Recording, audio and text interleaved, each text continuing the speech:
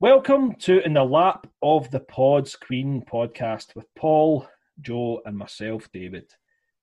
We are now going to be talking about Queen's 13th album, which is The Miracle. Now, The Miracle was released on the 22nd of May 1989. And that was the first album for the Parlophone label. It's kind of the branch of EMI anyway, but first album that came out on that. And recording for this album, if you can believe it, gents, started in January 1988 and lasted for a year. Seriously? Jeez, oh. I didn't realise that, man. Aye, it's quite surprising in many ways, isn't it? Aye, that's pretty wild. Jesus. You can hear where all the time went, definitely. Mm-hmm. Aye, well, there's something in that, I would say, Paul, aye. Aye.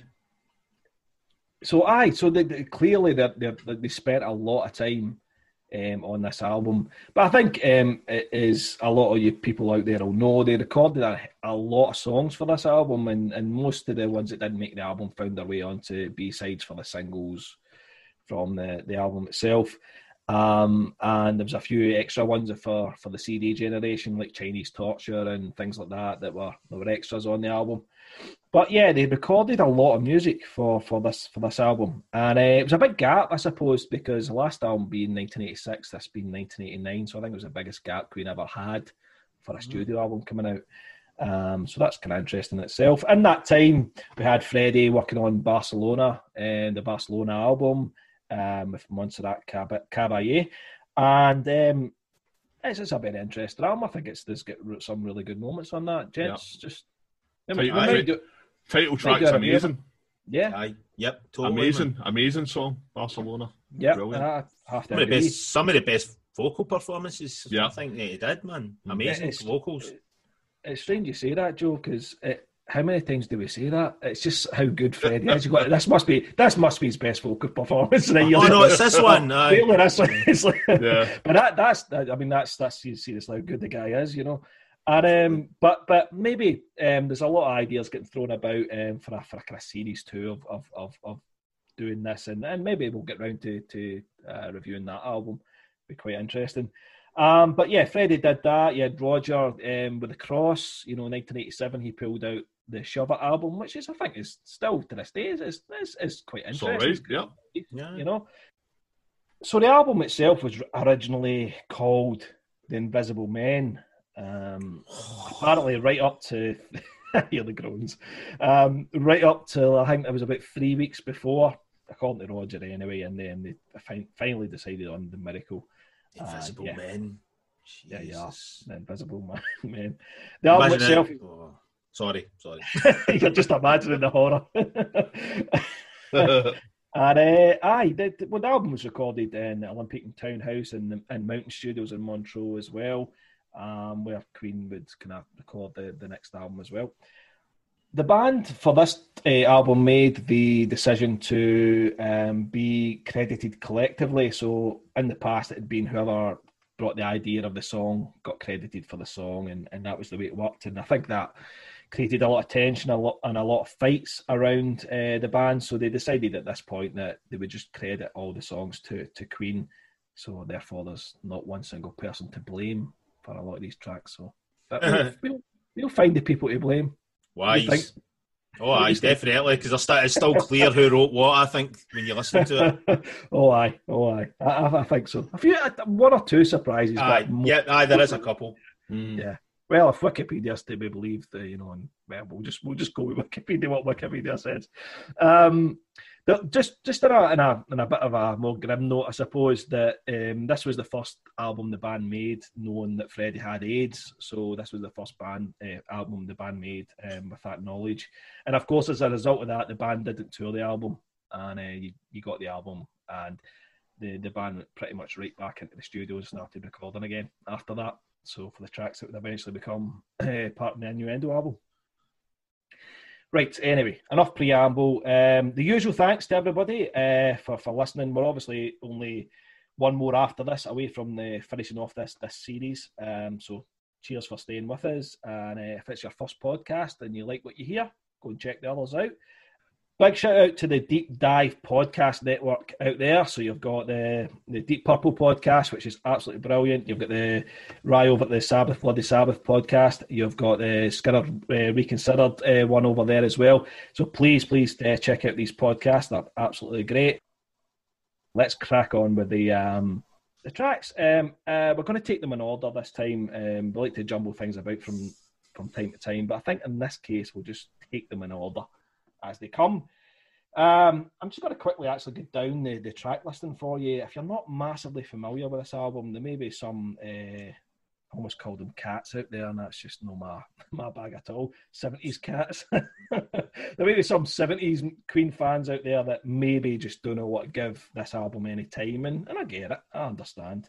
But I'm just going to run down the track listing so you know what's on it. So we have Party, Khashoggi's Ship, The Miracle, I Want It All, The Invisible Man, Breakthrough, Rain Must Fall, Scandal, My Baby Does Me, and finally, Was It All Worth It? So that's the 10 tracks on the Miracle album, the 10 tracks the band settled on in those mammoth sessions. Try not to be too catty here about that, but there you go.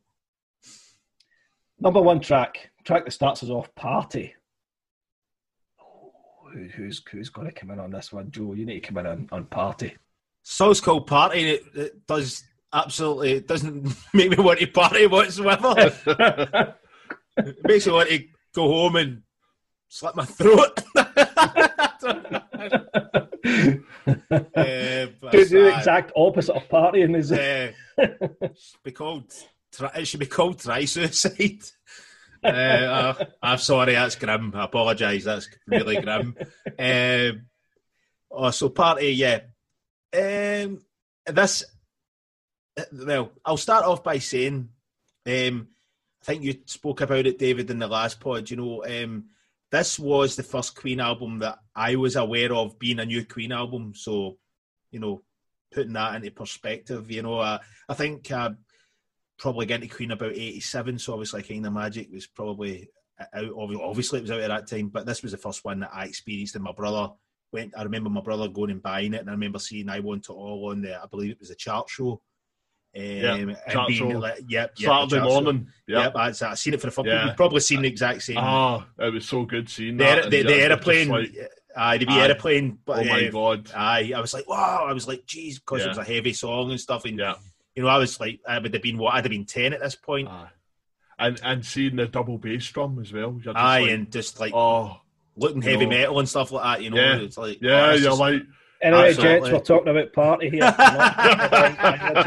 Talking about Party. Don't digress. We're talking about something down about this song. Right. So setting the scene, right. So this is the first record, Queen. I'm hearing it. Wow. A fan, and I can't speak for my 10-year-old self, but I, as an adult, and years of having this album, and in my consciousness, this is terrible, man.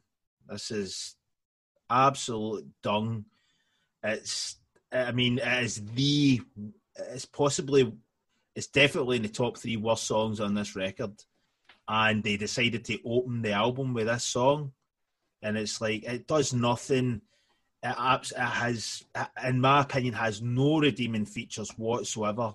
It's so vapid of anything. There's no emotion in it. It doesn't, if it's called, like we said, it's called Party, it doesn't make me want to party. It's just like, what is this? The lyrics are shockingly bad. It's just pathetic. And, an absolute push. The only positive thing I could say about this song is it's short. And it's I'll get the drum sounds good on it. I'll give it that. The drums actually sound good on it. Audibly they sound good, but I mean it's terrible, and it has an absolutely horrible transition into the next song as well.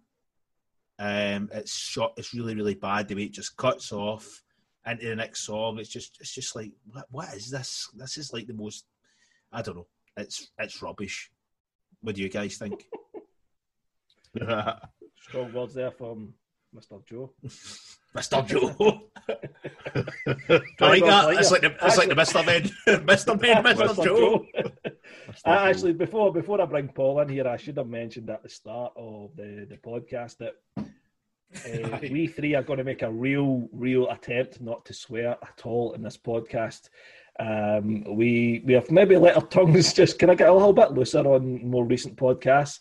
And sometimes that's okay for effect, but we knew this album was going to be quite, evocative for us, and we kind of wanted to try and keep the swearing at bay a little bit. And if we slip up, then you'll clearly see where we've slipped up, and maybe we'll notice it, maybe we won't. But hopefully we don't, and hopefully we keep all our words nice and polite for the polite album that is The Miracle. But anyway, Paul, you weighed in here on Party for us. I really don't care for this song at all.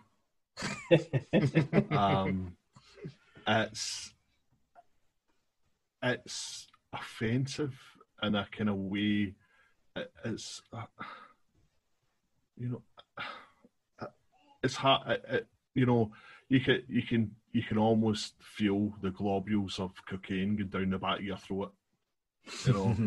It's just awful. It's just yuppie arseholes in a big country house somewhere, just thinking they're having a great time, being hedonistic and being rapey and creepy, and it's hot. It's just offensive. It's horrible. I don't want to ever listen to this song ever again. I really, really, really don't care for it. It's like you could imagine this being played at the Tory Party HQ after they won the election. Aye, totally. Yeah, and them all dancing away, and John Major with his tongue down Edwina Curry's throat, in the corner or something. It just brings up hideous, allegedly. horrible nightmares. So we don't get sued. I'm just going to say allegedly, so we don't get sued. No, that's a good point, man. I said that they were an item, weren't they? It was pretty. Well, they did. Yeah, exactly. It was. It's out in the open, isn't it? I'm not slandering them. That's fine. That's fine. There's a bit in it where they say that they had a food fight in somebody's face. I hate that lyric. Sorry. So that suggests to me that this person wasn't consenting to a food fight. They just chucked all the food in this person's face. What horrible, horrible, horrible people this depicts. I really don't care for this song at all. And just obnoxious cards. That's all I've got to say about it. Yeah, you could have been reading, both of you could have been reading off of the notes, off my notes there, because yeah, lyrics are absolutely awful. That food fight bit, like I say, Paul, that's exactly the conclusion I came to. But probably more so on the next track, which I'll just segue into very shortly. Where I have written down, they sound like awful people. That's in my notes. Yep. People that I would not want to be around, people that I wouldn't want to call friends. Yep. You mentioned the Tory, the Tory election victory party and all the rest of it. Mm-hmm. This whole album for me is kind of like that. It feels like very much Thatcher's Britain. Encapsulated in an album, but especially in those first two songs. Yep. There's not a lot of redeeming features in this, but again, I always try to be open-minded, and I'm maybe going to get shot down here for being open-minded about it. But I thought, even if the lyrics were improved upon, could you improve this song if it wasn't called Party and it wasn't about party? If it was about something quite, maybe more playful, but playful in a more inclusive way. It's less offensive. It would be less offensive. Would you just be thinking this is a song? It's that just stupid song that opens up The Miracle, and you wouldn't think so much. You wouldn't be offended by it, certainly. I think so. Yeah, but if the lyrics Maybe No, not. I don't know. It's still pretty bad musically. No, I mean, musically it's bad, but it's but- not, it wouldn't offend me then. I agree with you there, David. I think the message that's behind this and how it paints a picture of if this is how they behaved when they were at parties, then they should all just get a serious booting, because if they were in my house throwing food in my face, man, they would get flung straight. They get a serious booting, and you know, I love the big man on vocals, but if if I'm getting a pizza in the face where I wasn't expecting it, he's getting smashed. Simple. After I tell him, I'm sorry, Freddie, I love you, mate. I didn't mean to smash your face in, but pepperoni pizza, mate. Don't waste good food, Fred. Exactly. Food fights give me the bulk as well. Like I don't like food goes in the mouth, man. It's not for throwing about. Exactly. It's not to be wasted, is it? Absolutely. And I think it wasn't anything. It was just something that was a thought that came into my head when I was listening to the song. If we changed the lyrics, would it have? I think it would have improved it, but how much it would have improved it? Not much, no. Probably not much. I have to say, I like the guitar tone on it when it does come in. Yeah. It's a really thick, meaty guitar tone. It's a shame because the guitar tone in this album is It's very good. I've talked about this before. It's such a shame it's on such a poor album because the guitar tone is excellent on this album. Mm-hmm. Production's actually good on most of the production on it. It's well produced, but for the most part, some bits maybe not. I'm going to say one last bit and then we'll get into the basically party 2, which is the next song. See the bit where Brian sings. It's not Freddie doing the lead vocal, it's Brian. We got love and we it's terrible. Wrong. It sounds terrible because Brian can't sing. Can't sing rock. Can't sing that, and we'll know that that's particularly rocking. Rock. But you know, but it's in that register. Yeah, exactly. Register. It sounds awful, and the lyrics are just with that song with it. We got sex. That just makes you makes you shrivel up, doesn't it, man? It's like awful. Having your parents talk about sex or something. Aye, totally, man. Aye, and that's the thing. They were in their 40s at this time. I mean, it's like grow up, man. Boke. Anyway, Bret Michaels would have rejected these lyrics for that bad. Fact, by the way, fact. Even Motley Crue would have turned their nose up at this. Right, moving on then. So that's party. Come at us if you disagree and you think it's a real fun track. Anyway. I would love to meet that person. I think this is a good song. I know they maybe don't exist, to be honest. Order them some hearing aids, man. Khashoggi Ship, the next track. Right, I'm going to start us off with this track because I've got something I want to say about it. And again, this relates to the next track as well. Yeah, I know what you're going to say because I'm at the same point. Have you got the same thing? Right, probably get the same thing here, right? And please elaborate on my point, Paul, if I don't say enough or don't get it quite right here. So you've got party, and then it starts off as Joe says quite abruptly. Who says that? My party? The party's finishing, but Freddie's saying no, it's still continuing on. Right? Okay. So it moves into this kind of, I guess, more heavier orientated song, because there's guitars in it right from the start. It's a pretty standard drum beat. It's pretty standard rock drag track, whatever. But you've got the same kind of lyrics as party, and in some cases more abhorrent. Just to start off with these lyrics, and before we get into any sort of musicality in the song, if there is any. So you're name checking a Saudi arms dealer in your song, right? Mm-hmm. So Khashoggi, right? I'm not going to pretend I knew who Khashoggi was when I was 10 years old when I first heard this album, because I didn't, and I didn't actually even. I'd heard the name and I knew he was somebody. And somebody, if you know what I mean. But I didn't know completely who he was, and I never really checked out because it was just a poor Queen song, so I didn't look any further. And I'm not going to try and be all clever about this, but it wasn't until 2017 when Adnan Khashoggi died, which is the person's ship that this song talks about. It wasn't in 2017, it was the obituary in the Guardian that I read more about him. And I went, oh, right. okay, Saudi arms dealer. So he brokered arms deals with all these different countries, right, and lots of other things. I mean, don't take my word for it. Go and read up on the man yourself. Make your own judgment on it. But he's an arms dealer. He deals weapons of mass destruction. Deals in death. That's it. To all these different countries, right? So you've got that. Is this the world we created? Can you just hear it all echoing in the background, Joey? You know, but so you've got that, you know, and it's just, and you're going to name check him, and you're going to be proud to be on his ship, whether metaphorically or you actually were. I can't work out if they actually were on his ship. Oh, they would have been on it. They would have been on it. Exactly, that's kind of what I think. But anyway, was it a fantasy? It doesn't really matter, really. Name checking the guys, ridiculous. I find that absolutely disgusting. And before we got in the next track, in the next track you've got Peace on Earth and End to War. And End to War, yep. I'm really trying not to swear here, but no, I know. Who do you think you are, Queen? Who the hell do you think you are? If you're going to be that crass to have a song like that as number 2 and then song number 3, it's like it's the arrogance of Queen at this point. And, you know, a lot of people have said, you know, I hate Queen. Remember, Michael Legg was sharing the stuff with, the amount of people that hate Queen.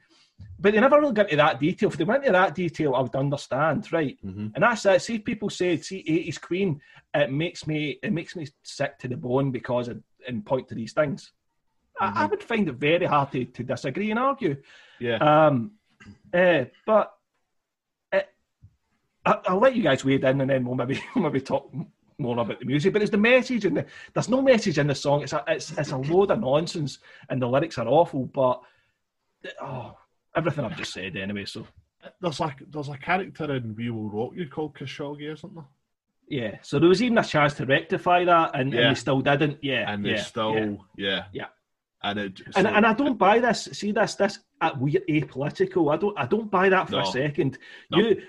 If every song was capitalist songs on this, and it was all about big boats and making money and snorting coke, well, you've got a consistent album there. You've got an album of 10 songs that's all about 80s excess.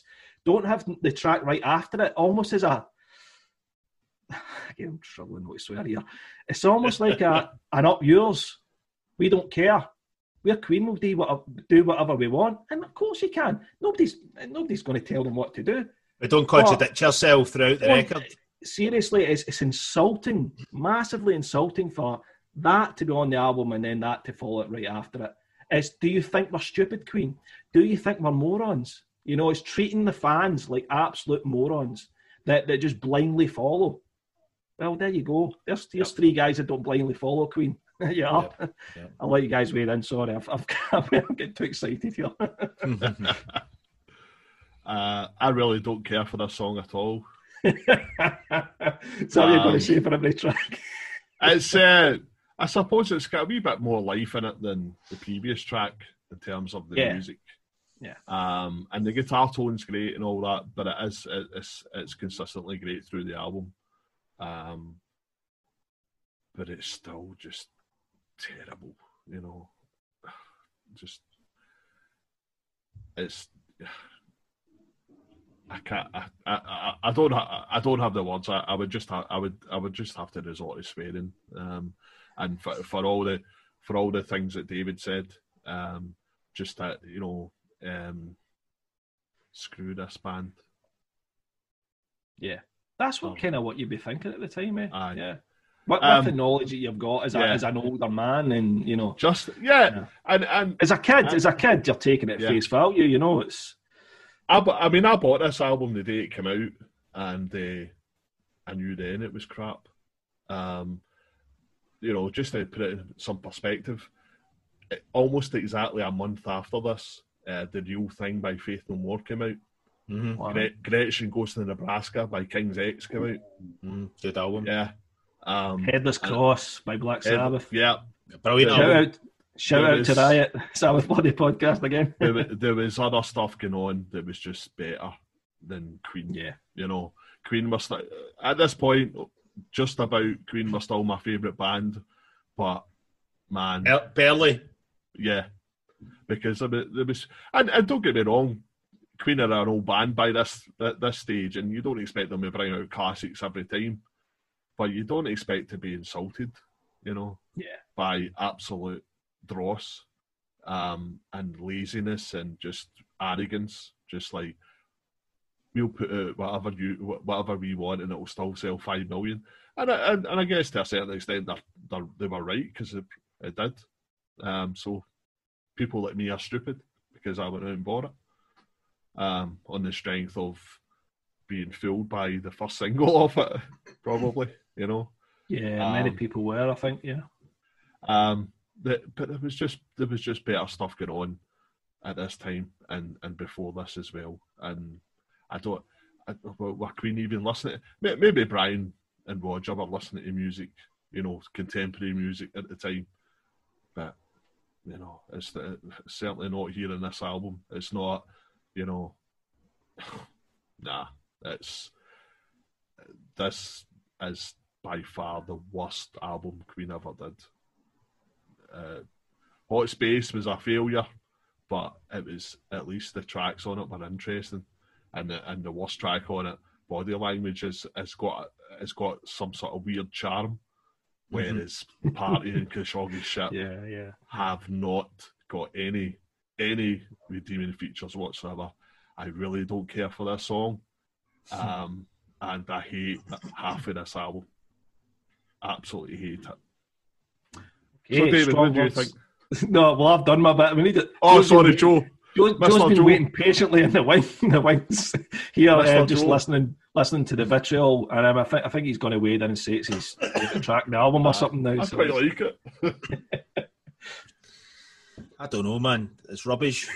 But I know what you're saying, man. Like, back to the message, it's just like, it'd be like the equivalent of the Carpenters, right? The Carpenters having a song called something like Sutcliffe's Jeep. Do you know what I mean? And then the next song's about, you birds, I mean, about peace and love, but having a song about a serial killer in his Jeep. It's like, what is this, man? But the point I'm trying to make, though, it's like, it's the contradiction. Yeah. It's just, it makes zero sense, man. You know what I mean? It's just like an arms dealer, one song, next song, peace and love, and end to war. Did you what you did in Khashoggi Ship then? So it's crap. One song they're on his ship, and then the next song they want to bankrupt the arsehole. Well, you get But sorry, musically, I've wrote here, it's okay.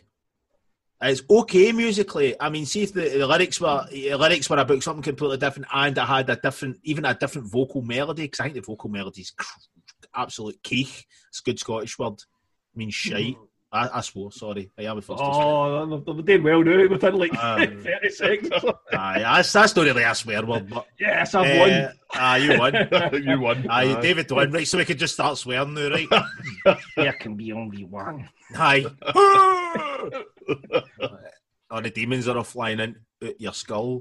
Right. And so musically it's absolute dross. Lyrically it's absolute dross. There is I quite like the heavy part, about 1 minute 55, and then boom, I'm like, that's actually okay, man. I mean, that's pretty rocking. The beat kicks in and stuff like that. And I've also wrote here as well that I'll give it one thing. Roger Taylor is actually playing some drum fills, which he hasn't done in about 6 years. So, he's put down some actual drumming in this song. Whether the song's good or not, it's obviously it isn't. But he's doing some fills as opposed to boom, boom, right, look that, I'm going to go for a pint.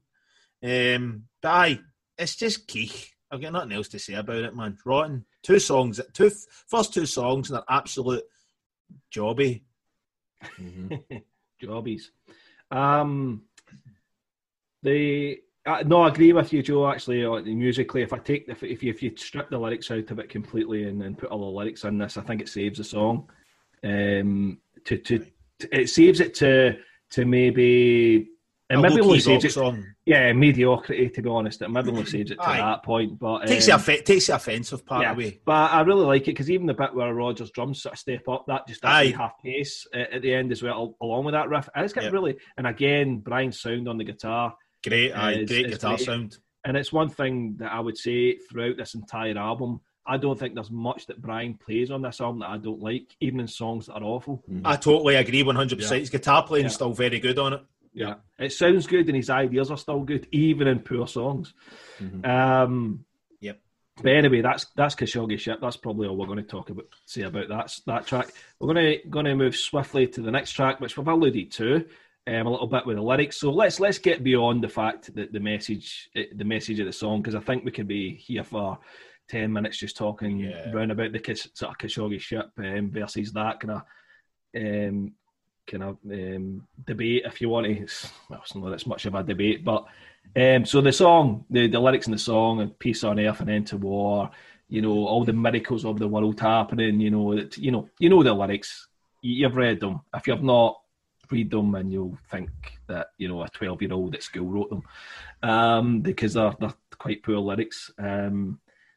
I don't think the lyrics deserve that much of an autopsy, to be honest. I think they're just naive lyrics that for the reasons of the previous song just seem even more futile. But Paul, I'll let you sort of come in on the song. There is one point about the lyrics.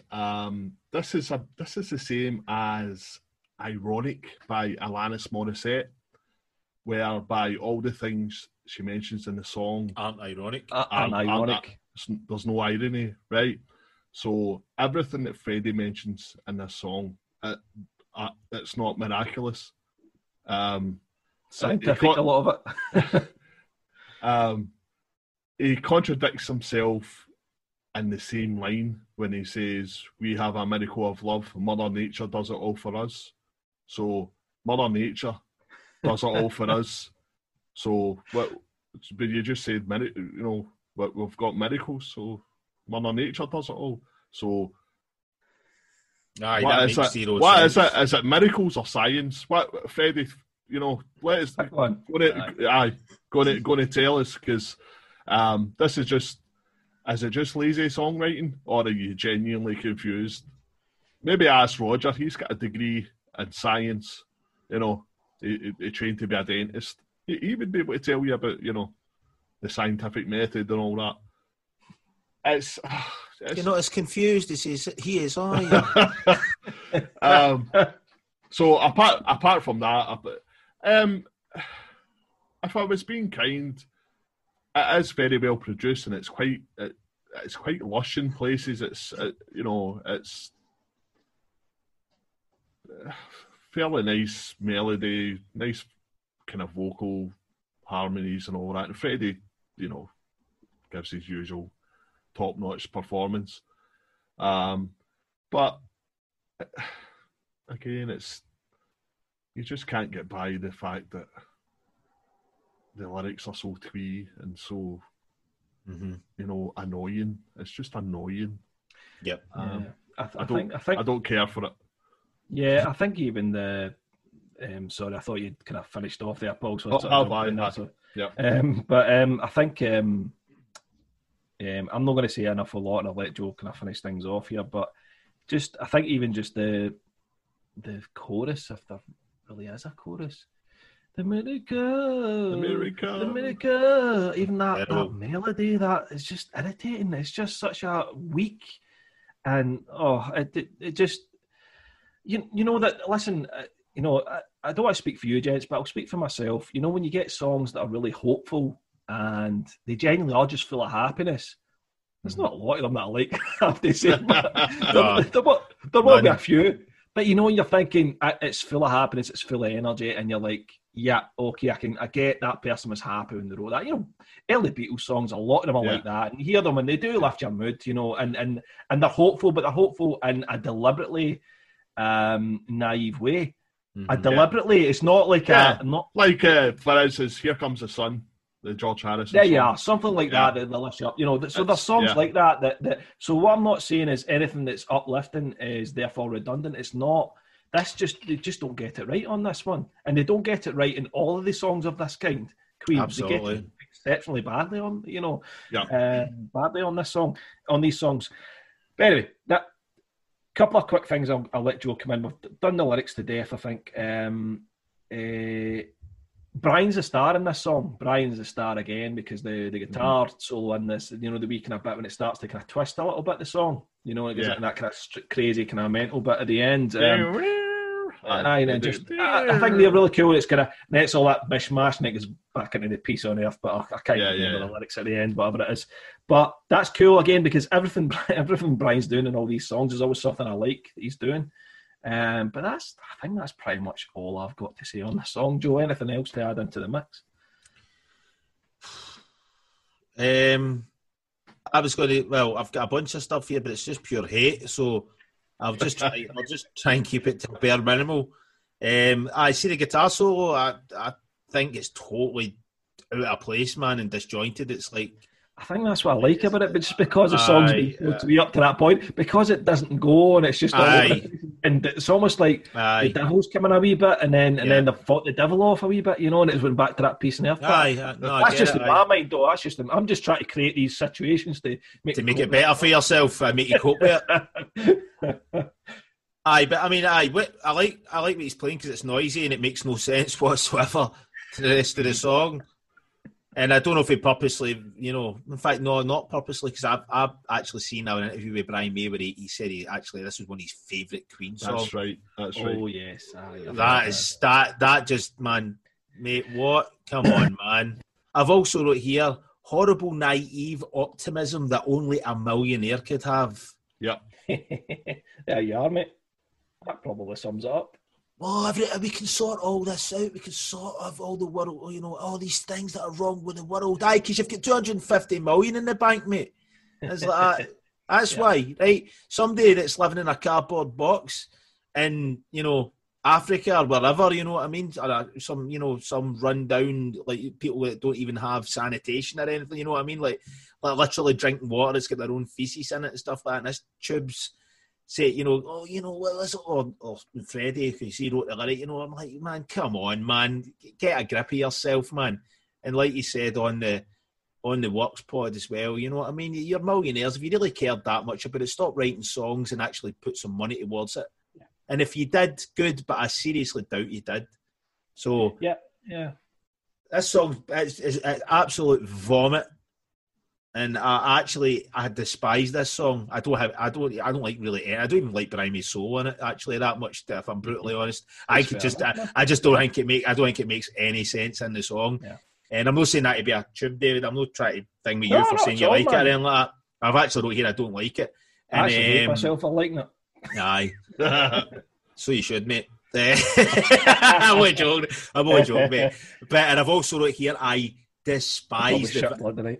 Aye, mate, could I? Oh, you swore, yes! Oh, no. Well, this would be the song that would reduce it, so it's forgivable. I despise the music video.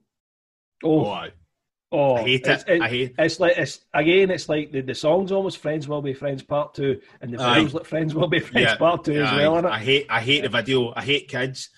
So, and especially that age, man, it's just like you think they know it all and stuff. I mean, shut up. And I just despise. I hate sit down me, man. You don't know anything. But anyway, the video's vomit, songs vomit. Aye, that's it. One last thing I would say, and it's just to flip this on its head a wee bit. Obviously, you've got Freddie, who's got a death sentence all over his head, right? In the case of trying to be kind to Freddie, who wrote this song, if we didn't say that at the start, this is a Freddie song. Yep. So he wrote the lyrics. Could you be at a point where maybe Freddie's trying to be positive about? Oh, aye, totally. To the point where it's actually skewed is kind of writing. I don't think Freddie. I mean, even before this, Freddie's writing wasn't fantastic anyway. I'm not saying this was just what's happened to Freddie's writing all of a sudden. It's not that. There's been, if you've seen that in previous albums, how we got here. Yep. But it's just to flip it on its side. You've got a guy that knows he's going to die fairly soon. and he's trying to be optimistic about the world. Does that give him any sort of pass or any sort of, I understand then a wee bit how he might have came to these? I'll give you, to a degree, yes, I would say it makes me understand why he maybe wrote it, because, like you're saying, the guy knew he didn't have long to go and stuff like that. But that doesn't make the song good. And I don't mean to put. I'll just put this out here. I don't mean to put the boot into Freddie, like personally about this song. I just don't like the song. I'm just judging it on how the song feels to me and sounds to me. But I'm not putting the boot into Freddie. Like I've said it before, I love the guy. He's one of the major influences in my entire life. So I mean. Yeah. So I don't want to put. And that's not. I mean, that's the thing. That's not the I didn't bring that up to you guys as a here's a chance to redeem yourself. Oh, but it's relevant. But it's just a thought, and I think it's and at the end of the day, we're reviewing art, and at the end of the day, that's the art that was presented to us at the time. And essentially, that sounds really pretentious, but that's essentially what we're it's true. We're taking songs as they stand, and we're reviewing them as they stand. Okay, there's going to be background around it that we can talk about, but essentially, the day, if the thing presented doesn't live up, then we talk about that. But anyway, just a wee aside or a wee something to think about, that maybe, and I think when we get to the next album, it's quite interesting how where it goes lyrically, actually, the mood's totally different, man. It's like a totally different band. Totally. But right, so that's The Miracle. Let's move on to the first single from the album, which is I Want It All. So just very quickly, I think Joe is starting to talk about it, and I'll let Joe come in and because I'm going to bring Joe in first. I came in from school. I was 10 years old. I think I was in primary 6 or 7, 6 maybe. And I came in from school, and this was before the album was out, and Paul had been listening to Steve Wright in the afternoon, and they played the new Queen track, and Paul had obviously had if you guys will know, you've been recording the play down in the pause button down, waiting to unpause it to, you don't remember all about that, Joe, as well. Yeah. Waiting to hear the track come on the radio. And Paul has obviously recorded I Want It All and played it for me when I came in from school. And as with Joe, this was the first album that I experienced coming out and being a big Queen fan. And yeah, I was absolutely blown away with this track. But, absolutely. Yeah. And so I'm going to bring Joe on to talk about I Want It All. Start us off here. A great rock song, man. This is like the 5th song in the record. This is the first song that's actually worth anything, in my opinion. And I think you guys would agree, judging by the absolute slapping that we've given the first 4 songs. This is a cracking rock tune, man. You know what I mean? And it's great. It's got a lot of kind of interesting features as well.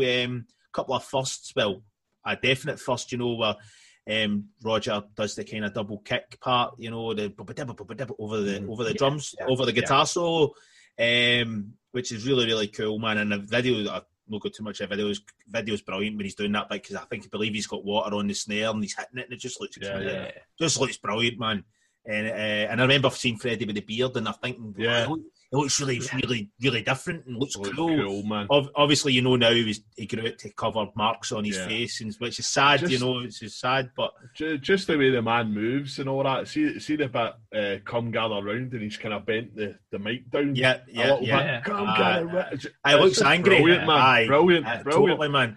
It's like this song just makes you weep, because you see that they could write this and perform this, and then they had all this other rubbish that we just spoke about. Anyway, I think Freddie's voice is really cool on it, because he's taking he's a lot lower, huskier, singing in a lower register. He's got a little bit that I never really heard him do before, which is pretty cool. Again, I think he's maybe going for that sort of almost a bluesy sort of vocal.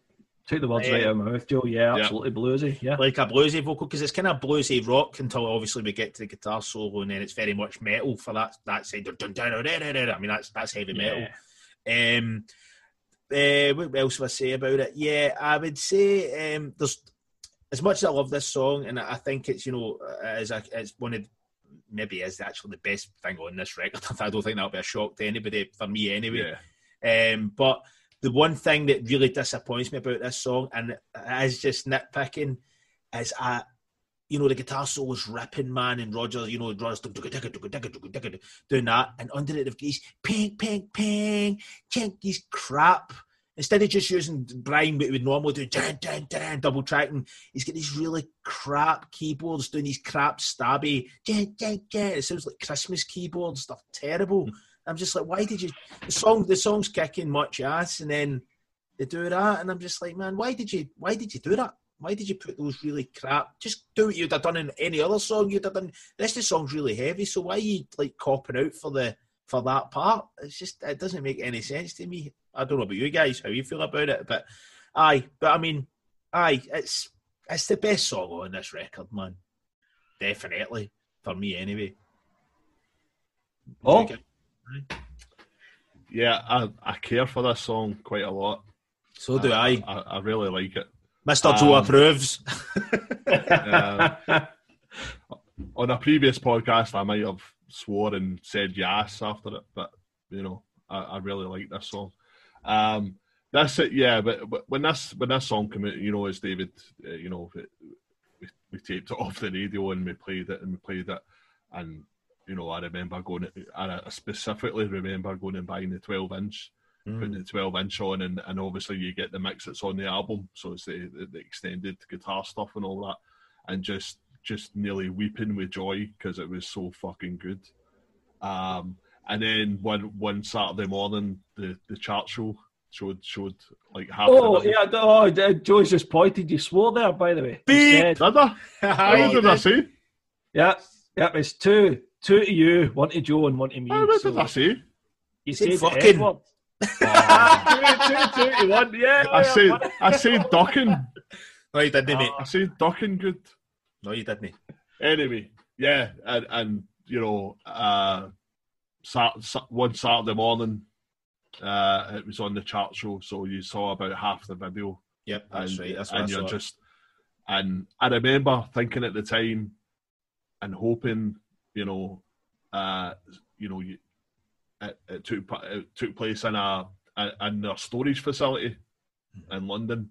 They filmed the video in there, and you saw the flight cases and all that, and me being a fool, was thinking, I bet they're rehearsing in there. There'll be a tour soon. Aye. They're going to go on tour. This is great. And Roger's playing a double bass drum with the original Queen logo on it. This is just a return to form. Aye. This is heaven. This album's going to be fucking amazing. There I go again. Sorry. This album's going to be flipping amazing. And of course, the crushing disappointment of they lied. Actually hearing it all, yeah, nah. Paradise Lost, I'm afraid. But great band to a point. Yeah, very good. This is a great song. I get what Joe says about the keyboards because they are a wee bit annoying at times, but just a great track, and Freddie's voice again going for a bluesy thing, which Freddie's not. It's not his forte really. The bluesy kind of style, but top notch. He does a great job. Sounds great, aye. Yeah. And Brian's Off the Chain, man, is great. Aye, great. So, aye. Just great. Great song. Love it. Mm-hmm. Can only add a few more things in here, to be honest. I really like the lyrics, actually. The lyrics are actually quite smart. Aye, they're cool. They're cool. First time, maybe it's just because the first three songs have got really exceptionally bad lyrics that really sticks out, but I think I quite like them. The kind of along the lines of what Joe was saying and Paul echoing it, the kind of synth thing, the one thing that really kind of sticks out for me is when it comes into the first chorus, it's I want it, ding, ding, ding. Yeah, that's a bit weak. That's a bit weak, guy. Because the verses have all just been the semi-acoustic thing going through, Adventure Seeker, ding, ding, just plodding away, which is cool. That's fine. That's all right. But then you get to the chorus, you need to be into those guitars right away. I know they come in the second half of the verse. When all they come in, and you need to get even the lower end guitars in, and then the bigger guitars in. I'm going into all production techniques here and all that, but it could bite more than it does. But in terms of like the production overall, the sonic quality of it, it sounds brilliant. Again, David Richards is a great engineer. Absolutely. The kit sounds amazing. The guitars sound amazing. Freddie sounds amazing. John sounds good as well. He's sitting nice in the mix. He's nice and thick. He is. That's a really good point. I think it could be improved in places, just with things like that. So I don't think it's perfect, but I think it's yes, it is the best song in the album, and it's a great rocker. And I always look forward to hearing it. Actually, when you know it's coming up. Whenever they know that I know it's coming up, because I'll not be listening to the Miracle, but when I hear it and it comes on or whatever, it's definitely still a treat for me. And the one wee bit that I could probably do without as well is the "I'm a man with a one-track mind." It's a wee bit wishy-washy, a wee bit, right? Fair enough. It's I don't hate it, but it's just. If it was my song, I wouldn't have it in it. Yeah, there you go. It brings it down, and then you can bring it down again. You can bring it down in so many other ways. Just get Freddie to singing a soft or something. I agree with you. If Freddie sang it would have been better. Definitely. But that bit it's made worse when you actually watch the video, because the video's amazing. The video's excellent. I love that when they're just drowned in those kind of like almost like floodlights. Floodlights. That's the one. Joe. The floodlights, and again, as everything you just said about the video, it just looks amazing. They look like a classy older rock band, in that. Yeah. You're just like Freddie with the suit on and all. You're thinking like they're older and they're all right with it. They're a heavy metal song, but they're still cutting out a really, really fat rock song and / metal song. But yeah, well, everything else around that,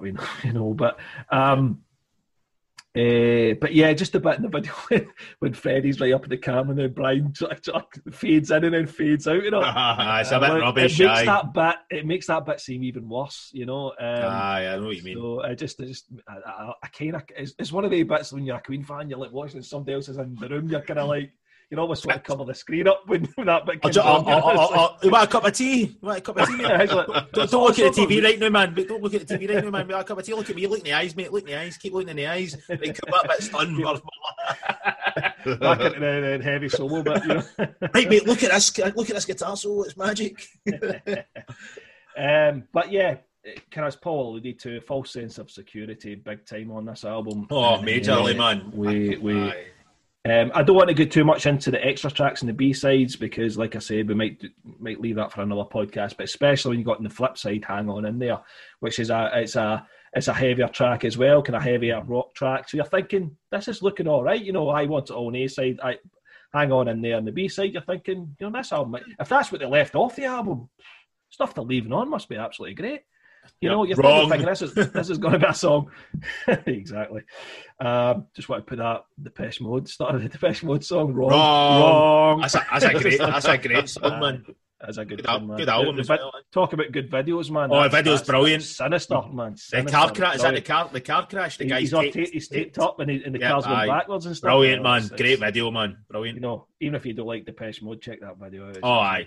Amazing. Right, so we're moving on to another absolute slamming track here.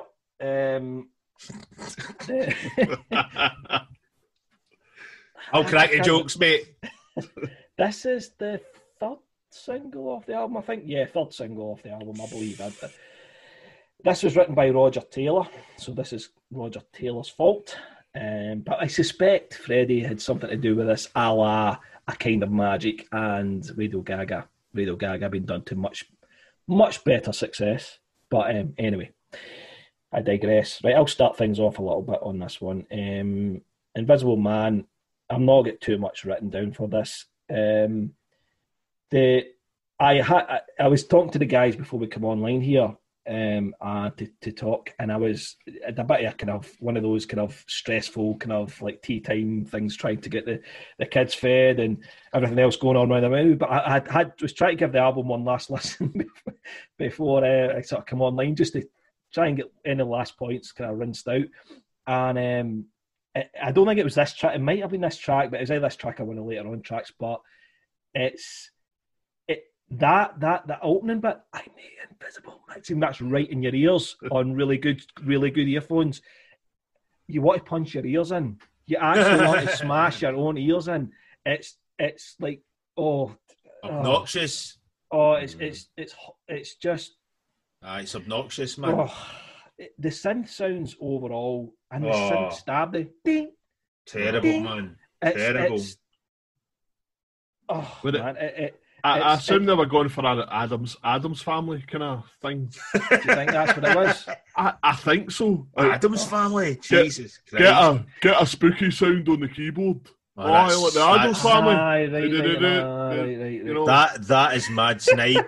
I think that's what they did. You know what? That would make a lot of sense, and it would make it even worse. Totally, man.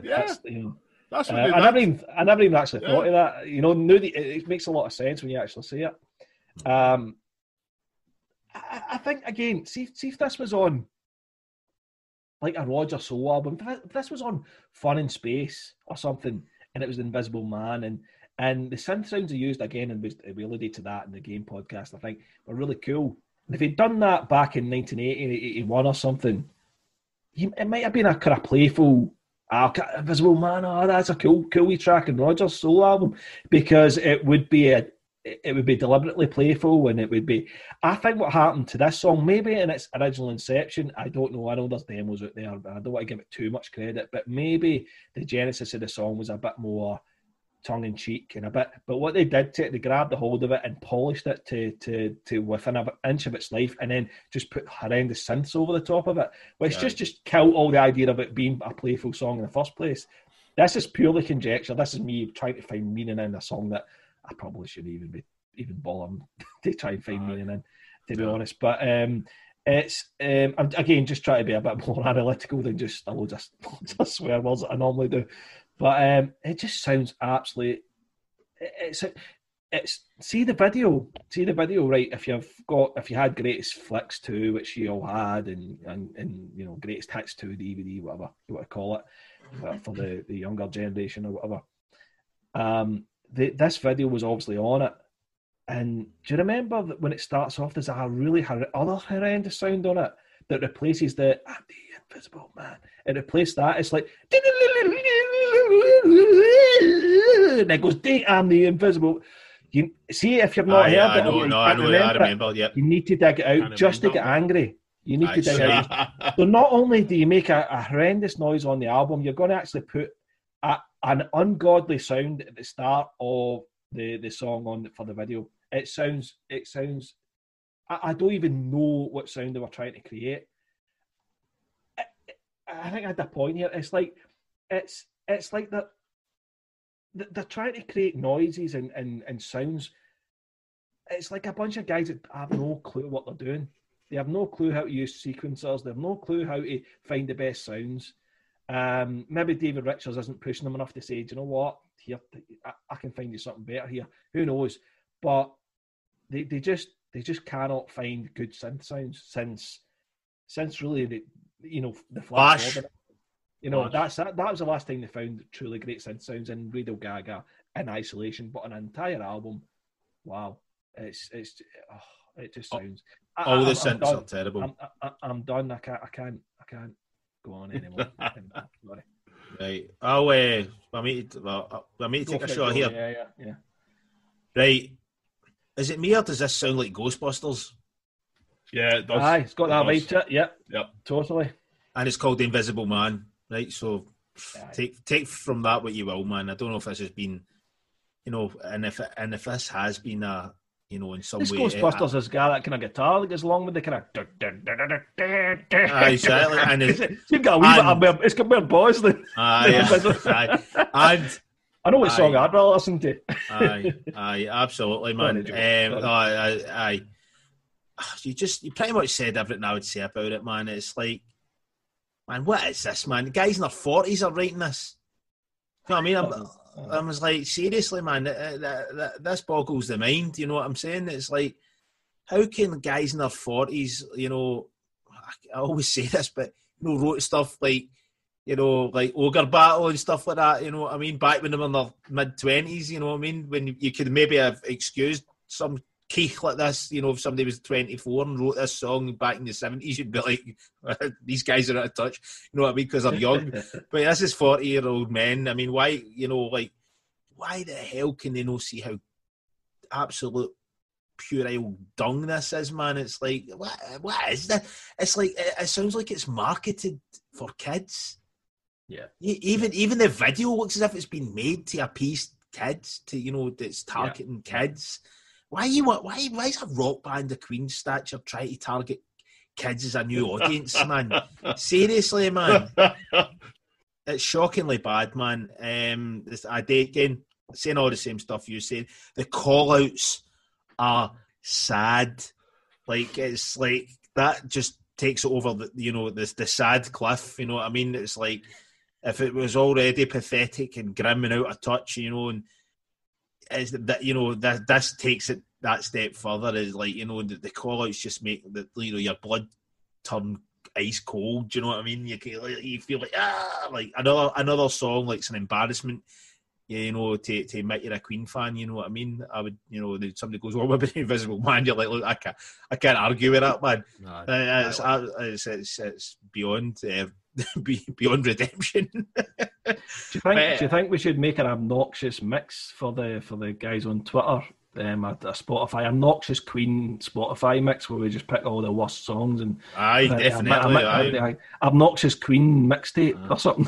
Let's do it. At least a good 8 or 10 songs on it anyway, man. Most of them from the 80s, I might add. But and I'll just say one more thing about this song, right? It's like, what's the guitar solo all about, man? Again, man, it's like playing in a different key for everybody else, kind of like it's almost like, I hate this, so I'm just going to play in a complete. It's like Slayer, you know the way Slayer or never play a guitar solo in the same key as the song. It's almost like the same as this.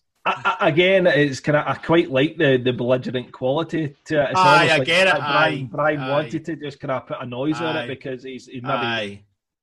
I would like to think he was a bit cross with the song, but seriously, I don't think he probably because he loved the miracle. Exactly.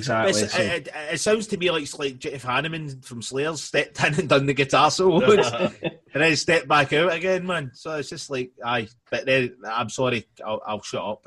Paul, what are you thinking, mate? I really don't care for this at all. Paul Moody. Aye. Exactly, aye. There you go, Michael. Done for you. It's terrible. It's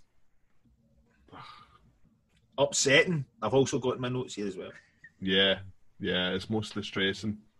There's no redeeming features whatsoever. There's nothing I can talk about that I can't say, well, you know, this wee bit's okay or that. I don't even particularly like the guitar solo. I get that, you know, it's a wee bit off the cuff compared to the rest of the tune, but I don't want to get to the guitar solo. I don't want to listen to this song that far, you know, to hear the bloody thing, right? That's a fair point. So no, it's a no for me. Sorry. All right, that's Invisible Man. I don't want to talk about this song any more than we have to, so we're going to move on, and I think we probably talked about it long enough anyway. So side 2, you flipped over a vinyl, and that's side 1 done. And maybe song. I mean, I don't know. Maybe if it's some of the kind of slightly older generation from us.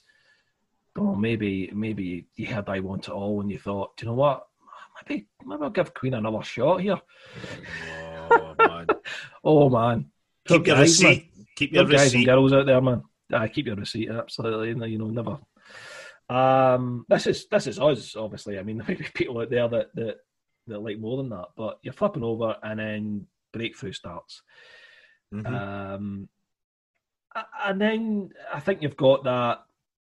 I've not got a lot of notes on this, guys, I have to say, so I'll throw it over to you fairly soon. But you flip over, you put the needle on, and it starts off with the harmony part, and very old school sounding, kind of, maybe the last time you heard it, as Paul said, beforehand, was maybe It's a Hard Life. You kind of hear something similar. It's not the same, it's not, but a vocal harmony kind of, or a vocal opening, or whatever you want to call it. But anyway, you're hearing that and you're thinking, all right, okay. And then it goes right into standard pop territory after that. So where really does it go after that, Paul? I actually really like this song. I think it's a great wee pop song. The bit at the start, I understand it's like it's a beautiful vocal harmony, and then it jumps in the do do do do do do do do do do. You'd be like, ah. In fact, I was at the time. I was like, that doesn't go. That shouldn't. That shouldn't. The two follow. don't marry up. Yeah. And I know they were two separate things, just bolted together. Anyway, but it's a good wee song. It's a perfectly serviceable pop song. And yeah, I can't really say much about the music. It's big open chords like C and D and all that. And it motors along with John's bass. And Fred, the lyrics are okay, and Freddie sings it really well, and it's got the melody's good. I like the chorus. It's a good wee pop song. And on an album of stunning crap, it certainly it stands out. It probably wouldn't stand out on other albums, but maybe even the previous album, but it does in this. But it's still, I wouldn't skip it. It's a good wee song. What do you guys think? I'll say about this song is, right, I've wrote here, I'll actually say what I've wrote here, right? Hearing the piano at the start of this song makes me feel sad, because it reminds me of how much it's missed on the whole record. Yeah. When I hear that piano, I know it's no much, it's just dreading, but it's an actual piano, and I'm just like, Jesus Christ. I actually forgot there was a piano behind it until you said it. And it's a harmonies, it's a piano. I'm like, just something as simple as that. Mm-hmm. Why the fuck? Aye. And piano instead of these crap synths. And it would have been easy for this band to write a simple piano ballad. It would have sounded amazing. Well, that's it, exactly. And the context of what they've done up to now for the majority of this decade. Aye, but do you know what I mean by that though? When I hear that piano, I was like, "Geez!" It was just like something washed over me. I was like, "How refreshing does that sound?" Yeah, to hear an actual piano as opposed to a snide synthesizer, man. I think my thoughts on it, and sorry, Joe, I'll let you continue here, man. But I think my thoughts on it is kind of, I think we alluded to it before anyway. Is Queen get very, very kind of almost like they were trying to be clever and use technology to be current and to be up to date at the expense of at the expense of real instruments. And what you hear through this entire album is a lot of actual real instruments being filtered and messed with to the point where they don't actually sound like their original instrument. And one notable one is on this song. Totally the bass is being chopped up and filtered to the point where it barely sounds like a bass. It's all staccato. It's and it to points where it almost sounds synthetic. But you hear it, and you can hear it as a bass. But it's just been chopped up and messed with to the point where it doesn't sound like a bass. And I think if that had rolled along a little bit more, instead of if that just kind of rumbled along, and really, and it was kind of you could feel the bass tone just constantly moving through that song. That would have really opened that song up so much more. And I think Queen did that a lot in this album, which again we talked about dates that album to 1989. It dates that album to 1989. There are exceptions like I Want It All, which because it sounds a bit fresher than that, but. There you are. So, sorry, Joe, I'll let you. No, I agree with you. I've actually wrote here, I thought it was a synth playing along with the bass, so you might be right. It might be the bass just I think there is, Joe, in affected. fairness. I think a synth does come along with it. Aye. At certain points, yeah. But whatever it is, I've wrote here, the synth parts in the verse would have sounded much better played on a piano. Even. Okay. Yeah. Like a traditional piano, not a synthesizer, a piano. Or the bass, whatever. I actually like the Hammond organ sound. The Hammond organ sound is good. That's all right. But even big chords kind of almost like the keep passing open windows vibe, but it's just the reverb on them, in the background. That might have been pretty cool as well. I'll start. I kind of started negative there, right? This to me is like the third best song in this album. I think this is I like this song, man. I like this song. Go with that, yeah. I like this song a lot more than I remember, and I think it's just let down a little bit by that. If I like you said, something as simple as just play that on a normal bass, like you're saying, wrong choice instrument. But the song I think is cracking as a pop song. I think it's great. I think the chorus is excellent. I love the way Freddie sings, the melody, and he changes it a little bit every time he sings it as well. He adds a couple of different notes every time the chorus comes round again. Absolutely fantastic vocal performance, very uplifting. Moves along like a train. You know what I mean? So it has.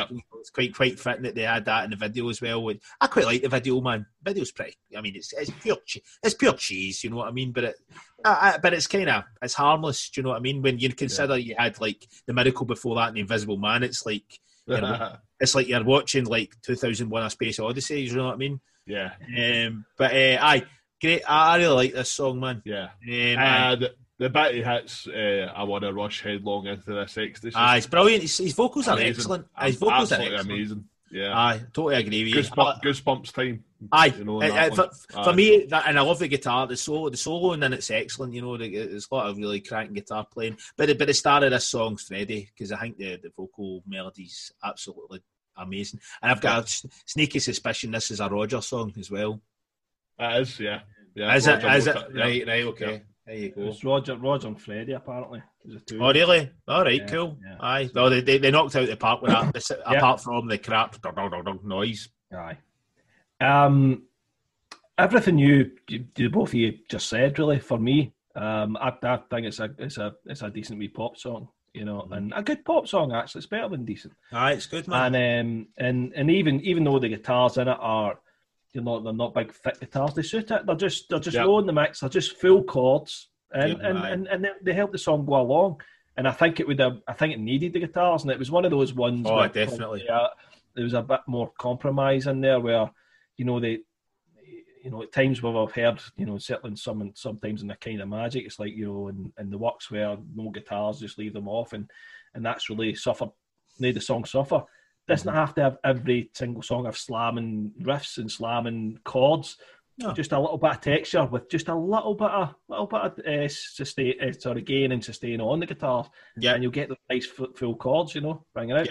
And I think that's all it needed from Brian, really, other than the solo, which I agree, Paul. The solo is actually excellent, really, really good. And the vocals are daft good. They're daft good. Just another wee thing, and I can definitely hear it. Was a review in the Rolling Stone review, I think it was, or somewhere it was at the time for it. It said that this sounds like Boys of the Summer, and I can totally hear it. I can see you. The crowds get chatting. It's a similar vibe. It's a similar vibe. But even the chords in the background, the ringing out chords that I'm talking about, is kind of there and stuff. So that's also a really good song, man. That's a cracking tune, aye. So whether intentional or not, otherwise I'll leave other people decide. But there's definitely a similarity there. I think it's maybe influenced, more than it actually like ripping it off. I think it's more could see it as an influence, yeah, definitely. Yeah, but I also see them as rip-off. Oh, I totally. Totally. Total rip-offs, man. They probably found Bohemian Rhapsody off a guy busking in the street or something, you know what I mean? Oh, no, it's not. That's Steve Harris, is it not? No, he takes off bands that are actually out. He's got absolutely. He's like the Jimmy Page, you know, heavy metal. Exactly, man. Right, so we are going to shift on. So we talked about Breakthrough. We're at track number 7 and track number 2 of side 2, and we go to Rain Must Fall.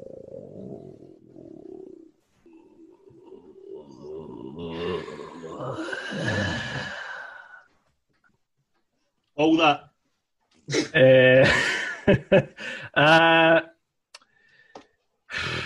If we must, do you know what, Paul? You're gonna have to talk to me about this because Jesus Christ, you're going. This is Paul's favourite song, man.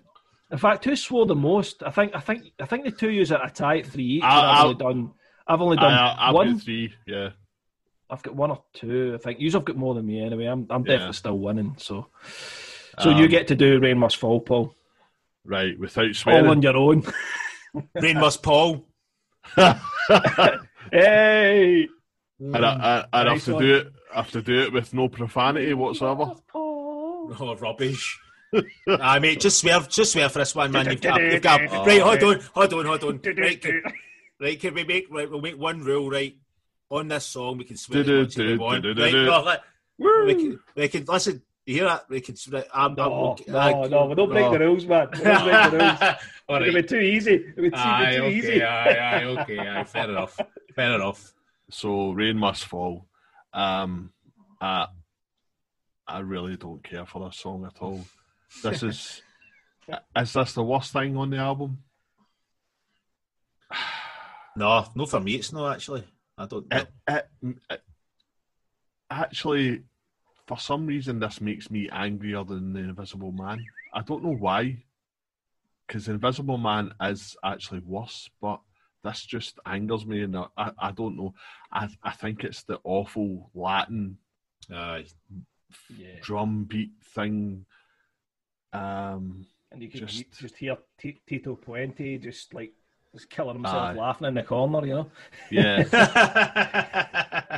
and you know, they did Who Needs You, which had a kind of Latin flavour, and that was great. And this is absolutely terrible. The lyrics are terrible and all.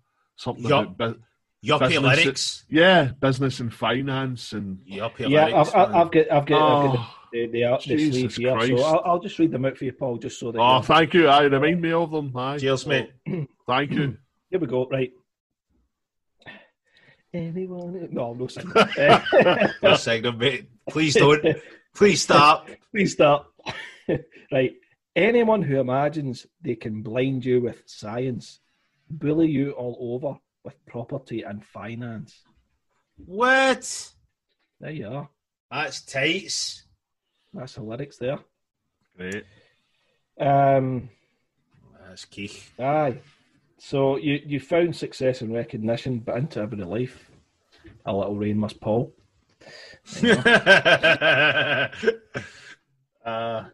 It's Jesus Christ! It's fuck. It's flipping awful. It's for. I said for. Jesus' name in vain. I mean, we're all atheists, but you know, that counts as a swear. So, there's no redeeming features for this song at all.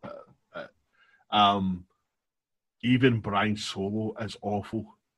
I hate it. It's probably the worst thing I've heard them ever do. It's awful. It's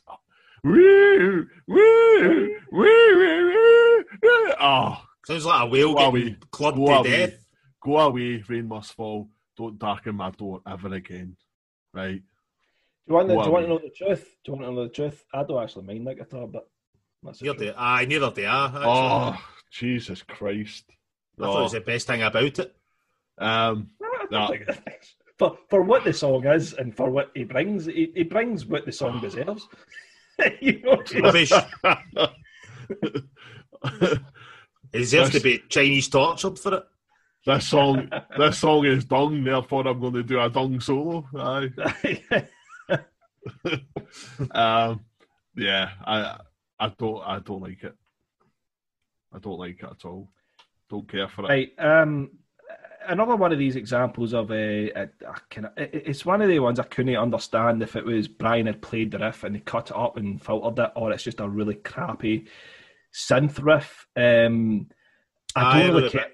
Yeah, because you can picture maybe Brian playing that guitar and they've just actually cut it to make it sound clever and whatever. But I don't really care what it is. It's just doesn't sound good. I mean, to be honest,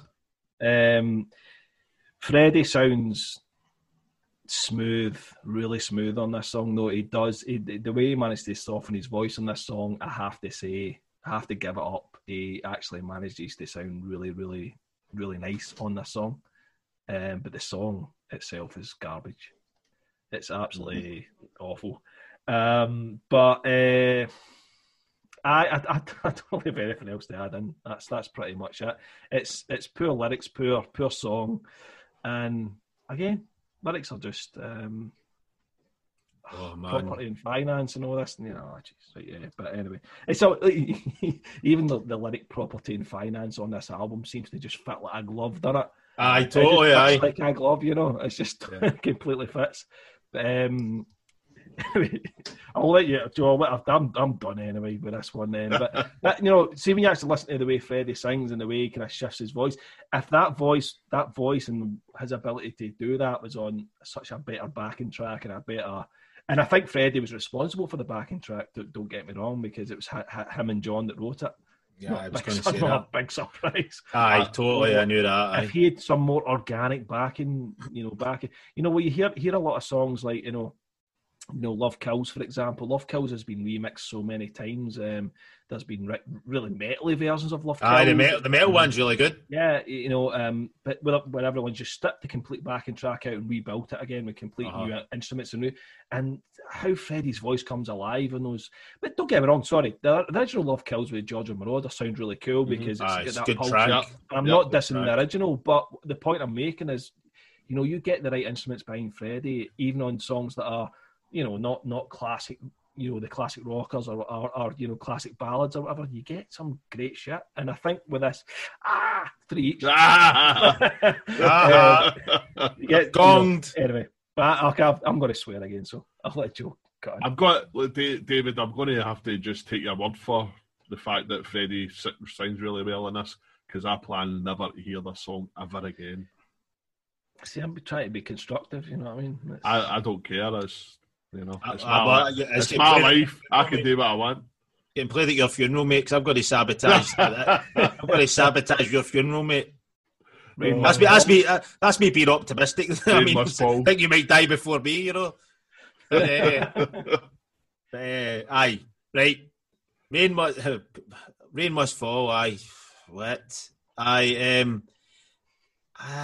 mean, it sounds like Gloria Estefan or something like that. I mean, it's just but you'd sooner listen to Gloria Estefan, you know what I mean? Again, it's like kind of harking back to Penny So Close to Pleasure, where I said I thought it sounded like a really, really crap Diana Ross B-side or something like that.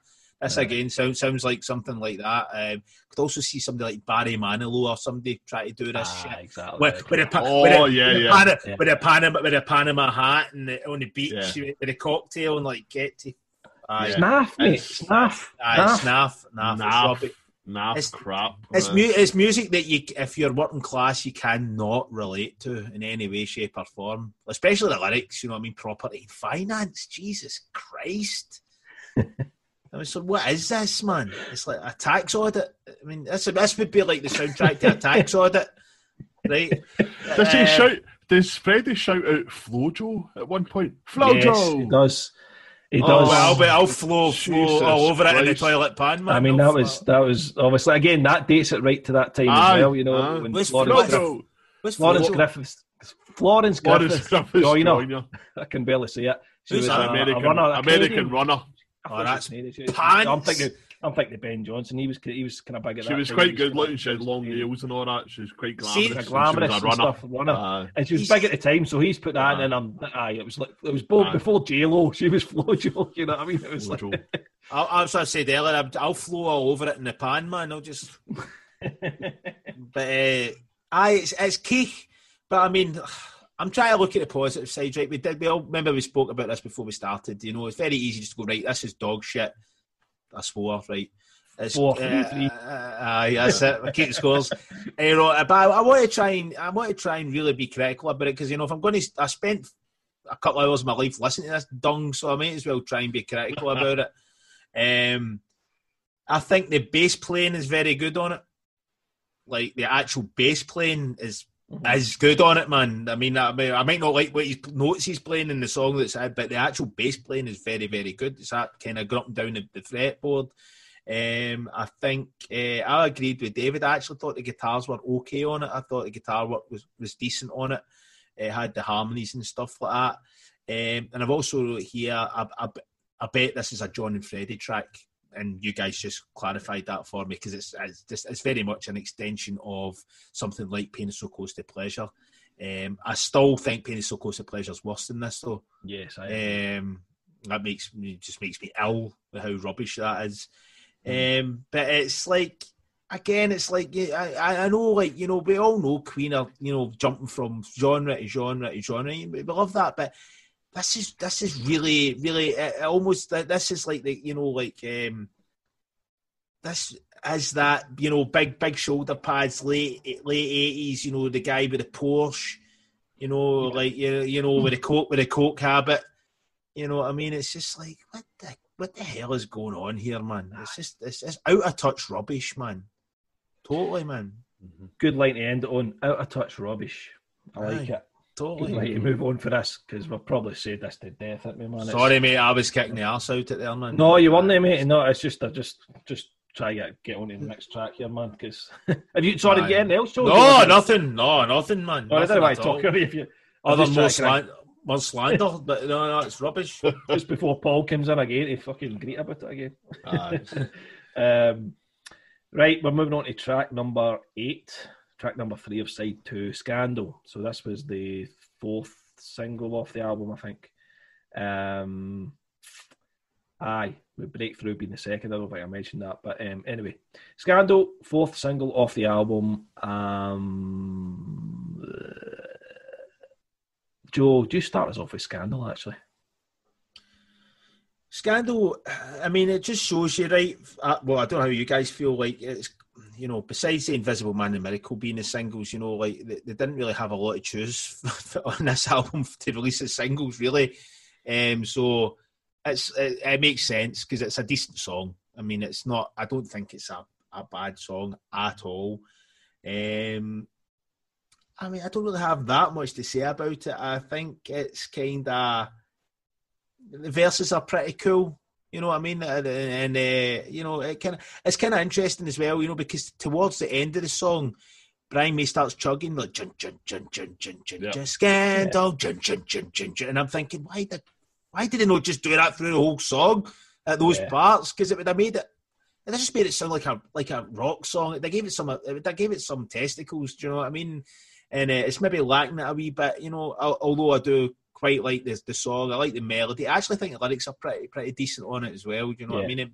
You know, the one of the few times in this record where they actually sound like they're actually, you know, speaking honestly about a subject rather than writing puerile rubbish like, you know, like the song we were talking about before. And it's kind of got that kind of Save Me kind of vibe to it, in the sense that it's kind of quite personal to him. Absolutely. When he's talking about the invasion in his private life, you know, and that. It makes all the difference. And all the rest of it. And obviously on a record like this, it makes all the difference to have something there that you can actually sink your teeth into, as opposed to really shallow, man. This record's a shallow record. It's for the most part, you know, there's a couple of exceptions to the rule. But yeah, I really like it. And I don't know about you guys, I don't know if this is live drums in this song, man. I think this is a drum machine. I don't know. I think it is. I would, if you were to ask me and put the gun at my head, I'll Right. say it's live drums. Right, okay. Just obviously, you know, because that time, obviously, you'd all the units to kind of, as you know, Joe, you've been in studios plenty, you know, to obviously to trigger the drum sounds and all that. So I think, suppose, aye. I think it is live. Then again, I'm not 100%, but I think I would guess it was live. But maybe looked even, you know what I mean, to the point where, yeah. Rogers, like you said, Rogers did one beat and went for a pipe. It's a bit lifeless. It's a wee bit lifeless in the backing track, you know. Yeah. Is that you, Joe? Sorry, it's on an album full of absolute dungers. That's is one of the better songs on it. Yeah. I think it's one of these Scandal seems to be one of these songs that frustrates me a wee bit. It's. I think I like it, but there's things that annoy me about it. The synth thing.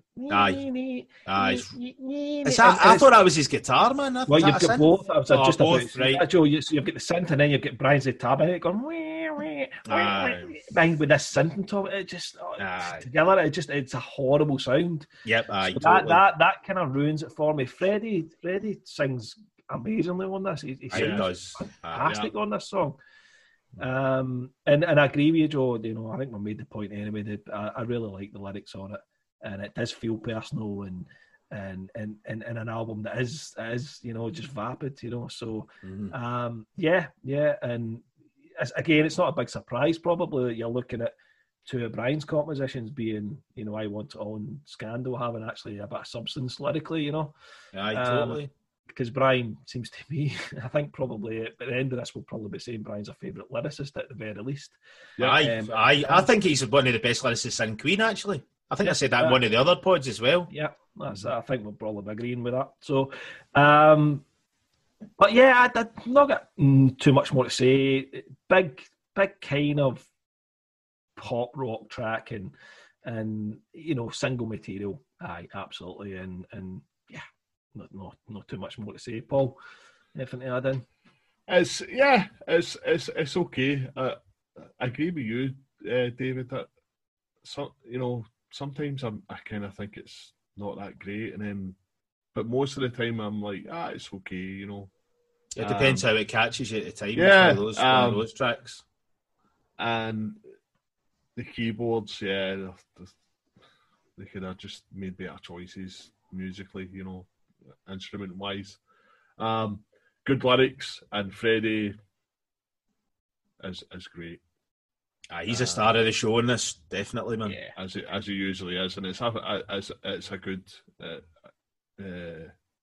good melody actually as well. And I kind of like the backing track. I kind of like the bass and the drum hanging in the background. You know, It's almost on to break free, but except heavy. It's actually the same sort of pattern, same sort of strumming pattern. Yeah, it's again. I wouldn't skip it. You know. No. It's okay. You know, I can't really say much more. Okay. No, that's Scandal then. So we're going to move on. We've got 2 tracks left to talk about. Next track number 9. Track 4 of side 2. My Baby Does Me. My baby does me good. My baby does. My baby does. My baby does.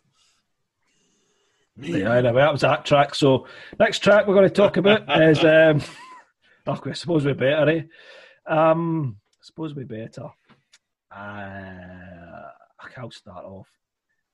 My Baby Does Me is like kind of like, you know, where, you know, Shadi got it right with the kind of smoky, you know, the smoky club and all that, you know, and you know, you watch their videos and you know, your love is king and all that, and you go, nah, man, I get this. You know, it is appealing to the kind of more, you know, the more yuppie, you know, but even Shadi and all that, but you're like, there's still something about it, you know. Shadi, Lovers Rock, blasting it, you know, they're great blasting album. out. Whereas this attempts to do that and can't get it right. And I think it can't get it right mainly because of the terrible lyrics.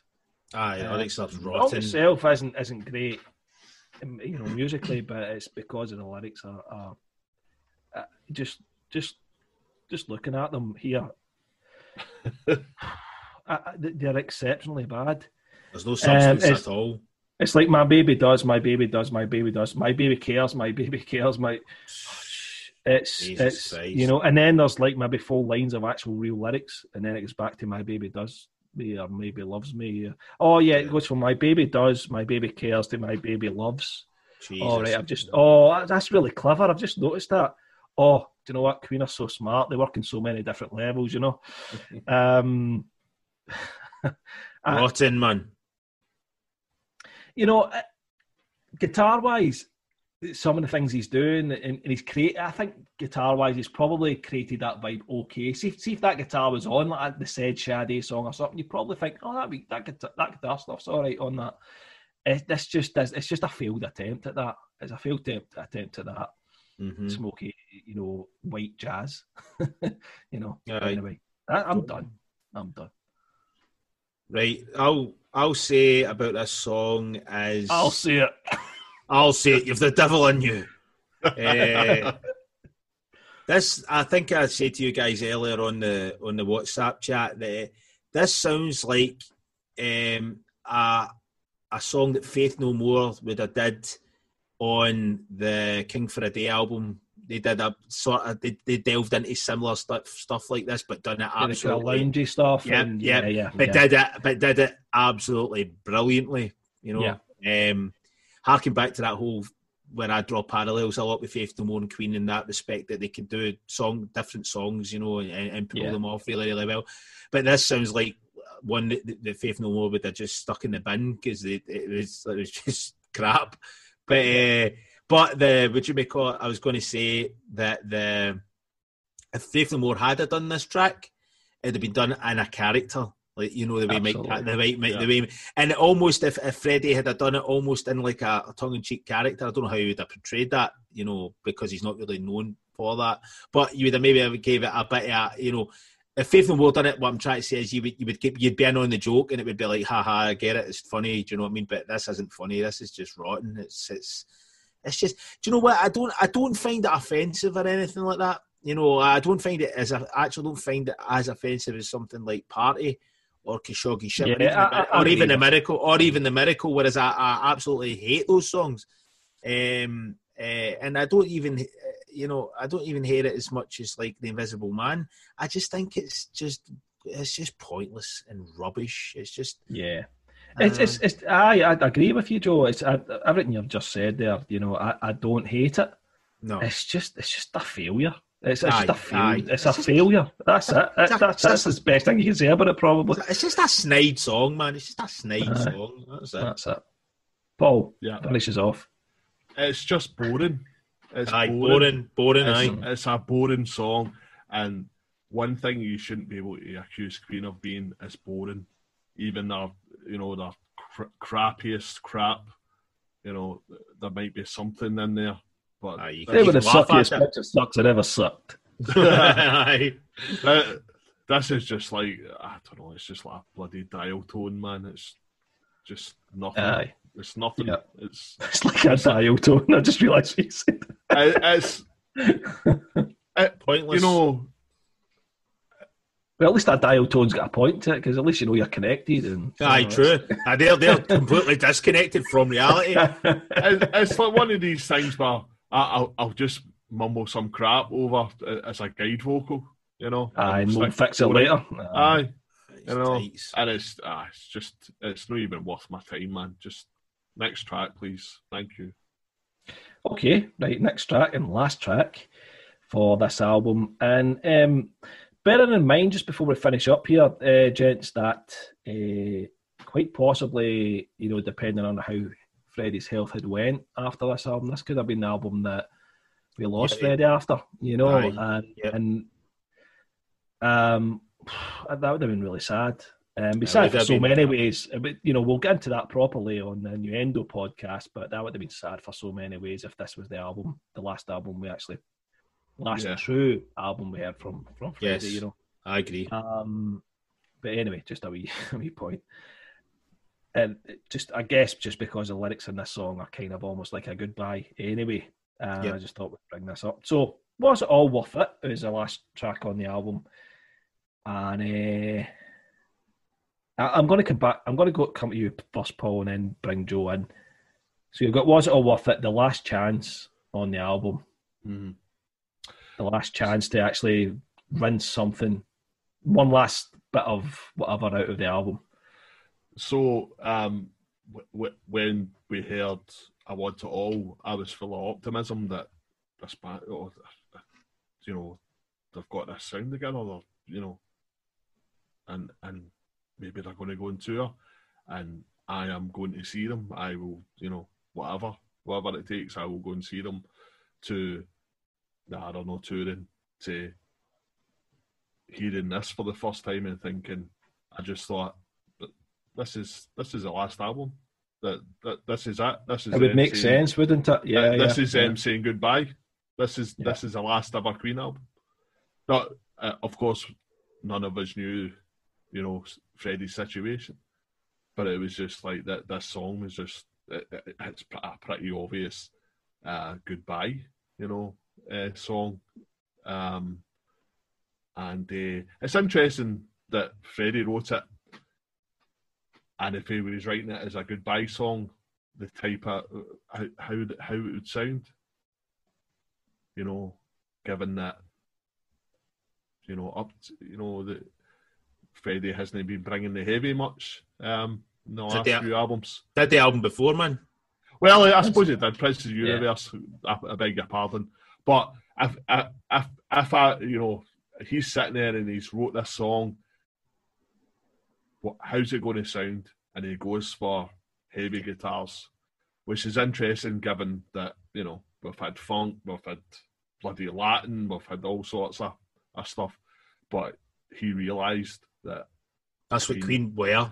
This is Queen, and this is what Queen sound like.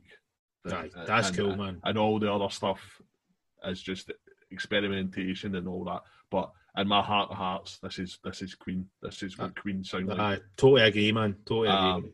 And God bless the guy for that, because this is a great song, but there are problems with it in terms of, and David's mentioned it in previous podcasts, the middle section. Get a proper orchestra in, get proper strings in there. I know Roger played the timpanis and all that, but spend a bit of time on it and make it sound massive. Especially if it's your swan song, man. Yeah, exactly. And funny you should mention swan song, because it's very Led Zeppelin in a way and all. It's a vast, epic song. It sounds huge and it's obviously very 70s sounding as well. And Queen will replicate that kind of sound again in the next album. It's a great song, but is it one of the greatest things I've ever done? Nah, not for me really. But it's a shining beacon in this album. But it doesn't really hit me the way it was kind of intended. I don't know. I'm not sure what I'm trying to say here. I don't well up when I hear it or anything like that. It doesn't, the same way, other tracks do. For instance, in the next album, Innuendo, that's me. I'm away every time I hear it. But this, I don't know. There's just something not there. An X factor. Maybe the lyrics are just too much on the nose for me. It's like just explaining their just explaining their career, basically. Maybe if the lyrics had been a wee bit more, maybe more metaphors rather than just we bought a drum kit and all that kind of stuff. But having said that, it is a great song, but it's not. It doesn't get me the way I think it should get me, if you know what I mean. Yeah. But I don't know. I'll probably not making much sense here, but No, yeah, I get it. but on album 13, and I've not made any sense so far. So par for the course. Kind of like this album, mate. This album doesn't make sense. So over to you guys. Oh, right, okay. Was it all worth it? Paul, you said a lot again, you said a lot of the same stuff that I would have said about it. I think, if this had been the last song that you'd heard, I mean, obviously the album, you would have been gutted if Freddie had did that. I mean, you'd be gutted anyway, regardless if the album was good or bad, because the guy obviously meant so much to us and stuff like that, and obviously to millions of other people as well. But you would at least maybe went, right, okay, I understand what you try to do here. And I think you did a pretty, it's a good song, man. I don't think this is a bad song. I do agree, man. There's like Christmas keyboards again, man. It's like, get those keyboards. Just stop playing those crap keyboards, man. Just use a bloody piano, man. Why did the guy stop using a fucking piano at this point? Yeah. Like, why did they stop playing piano? The guy was so good at it, man. And it was like, why did they just choose to do these? Because I mean, the there is keyboard parts that you can hear it, and I can hear it in my head. Like, that would sound great in a piano. Why are you not doing it on that? And I think it cheapens the song. It kind of takes what could have potentially been a really, really crushing song and just cheapens it by a long measure. I think the guitar sounds one of maybe the heaviest guitar sound that Brian May's ever had, man. That opening riff, Jesus Christ, man, that opening riff kicks you right in the stones. Mm-hmm. I mean, it's pure, and I think, like you said, I totally agree that I think it was really cool, actually, when you said that. It was like, it was cool. I think Freddie decided if this is going to be my farewell song, it needs to encapsulate what I think Queen are. Mm-hmm. And its truest essence. And Queen were a rocking experimental band, and this is what this song is. It's, I mean, for all its failures in the sense that it's used the wrong instrumentation, it's still, the parts are really great. Like the I mean, it's all smart. It's all really, really smartly done. If it was done with a proper orchestra, it'd sound amazing. But it isn't. It's done with crap synthesizers. But yeah, and I can only say, I'm happy that Freddie lived to do another album. Well, I am, because I think that it would have been sad if this had really been sad if this had been his last outing. But I respect what he tried to do with this. If this is what he considered to be his farewell song, yeah, it doesn't hit me the way like something like "Show Must Go On" does, or "Innuendo" does, or even maybe to a smaller degree, "These Are the Days of Our Lives." Those songs have a real emotional. You can really feel a band approaching something that is going to be heavy. Do you know what I mean? Yeah, that's a good point. You mentioned "These Are the Days of Our Lives." That's a song that talks about their past, but it's not on the nose the way "Was It All Worth It" is. Yep, I was back in the old days long ago. We were young kids, we were young. Yeah, it's a bit more lamenting. This isn't lamenting. This is like kind of almost braggadocious. Which in general terms. It's a bit like that, isn't it? It's a bit like it's almost like tallying a list together about all the things I've done. But I think that's kind of Freddie in a degree as well. He's want to go out on a storm. That show off kind of thing. Absolutely. Yeah. Look all the stuff I've achieved, and we've achieved, because he doesn't just say him. He obviously clearly mentions it. He's including everything that the band did. I think he gets to do it. He gets to do it better. He gets to do this better on "The Show Must Go On." Oh man, aye. Oh, I don't want to go spoiling it, but that song, the same kind of sentiment. Absolutely, he does it better on the next album. But it absolutely crushes your soul, which is how beautiful it is, but obviously how sad it is at the same time. Going to cut in because I think we're going over old ground again, just with the kind of message of the song. So I want to just cut in and just say a couple of quick things before we wrap things up.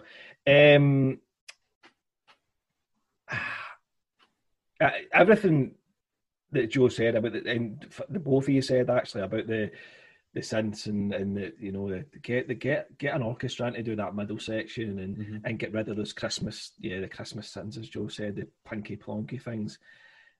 A lot of cool things about this song. I love the drum sound on it, especially when it comes into the first verse. It's huge, man. It sounds great, and they put a wee ding ding at the end of the Rogers last. These drums sound colossal, and you put that stupid synth on top of it. Aye, totally.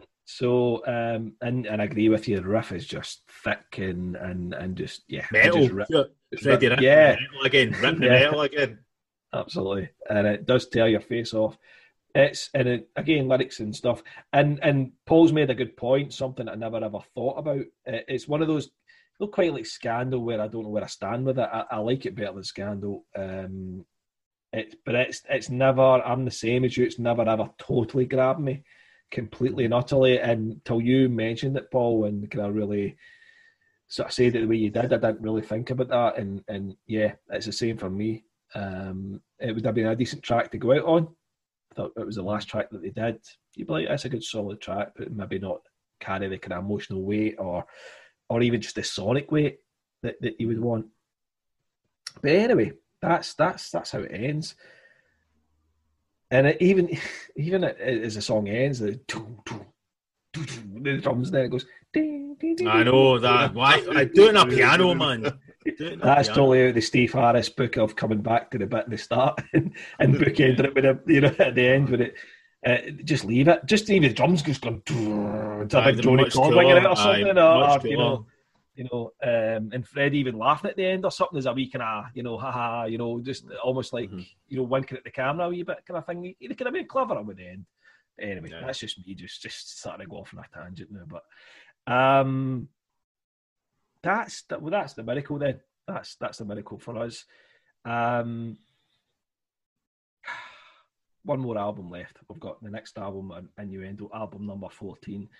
We do not go any further than this in terms of studio albums. That is the 14 studio albums as we see it. And we'll be wrapping up there. Doesn't mean we're completely done ourselves. There'll be other things that we want to work on. And we'll be in touch about that over at LapPods on Twitter and elsewhere. Well, not actually elsewhere these days. It's just Twitter seems to be these days. But there you go. Joe, I'm going to come to you. Just if you can sum up the album in about a minute for me, that'd be good in the way you see it. This album for me is hands down the worst Queen album. There's no even a doubt in my mind about that. And it's because it's so devoid of passion, devoid of depth. There's zero depth in this album. I mean, it's all surface. Obviously, was it all worth it? We've discussed that. That's got some heart.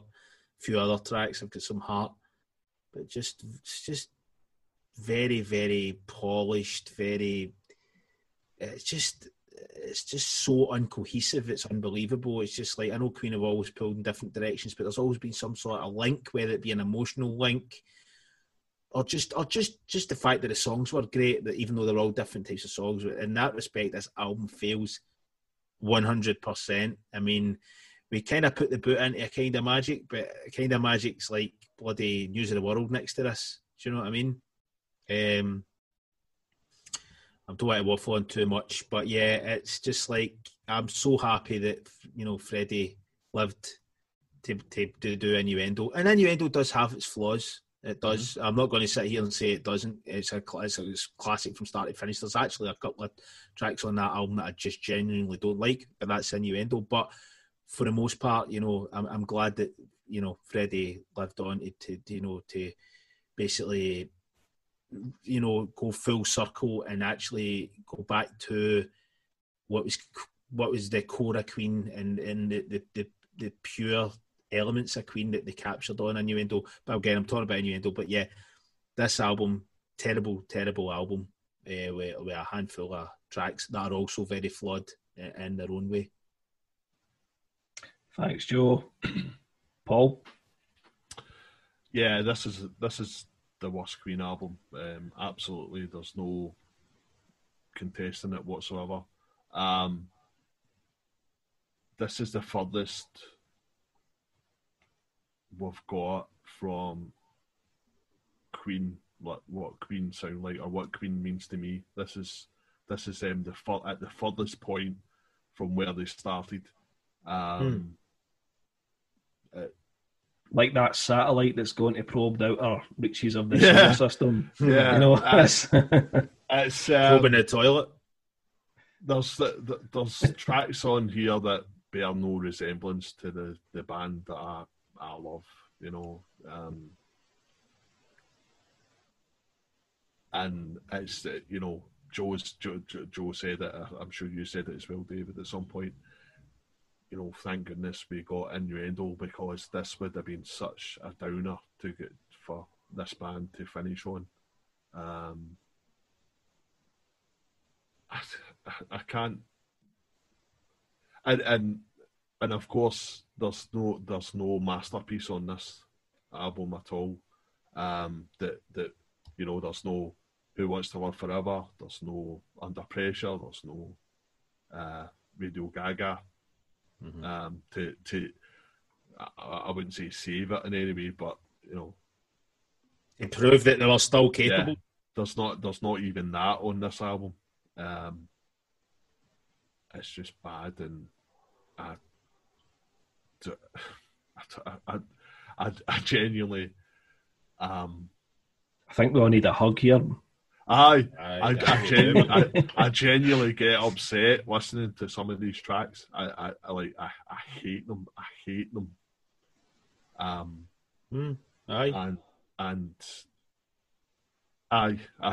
can't. I just can't.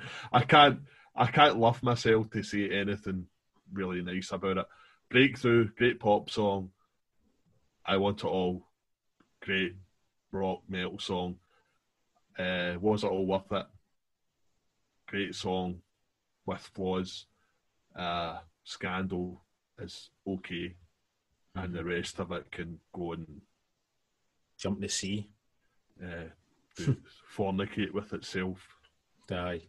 Yeah. Okay. Right.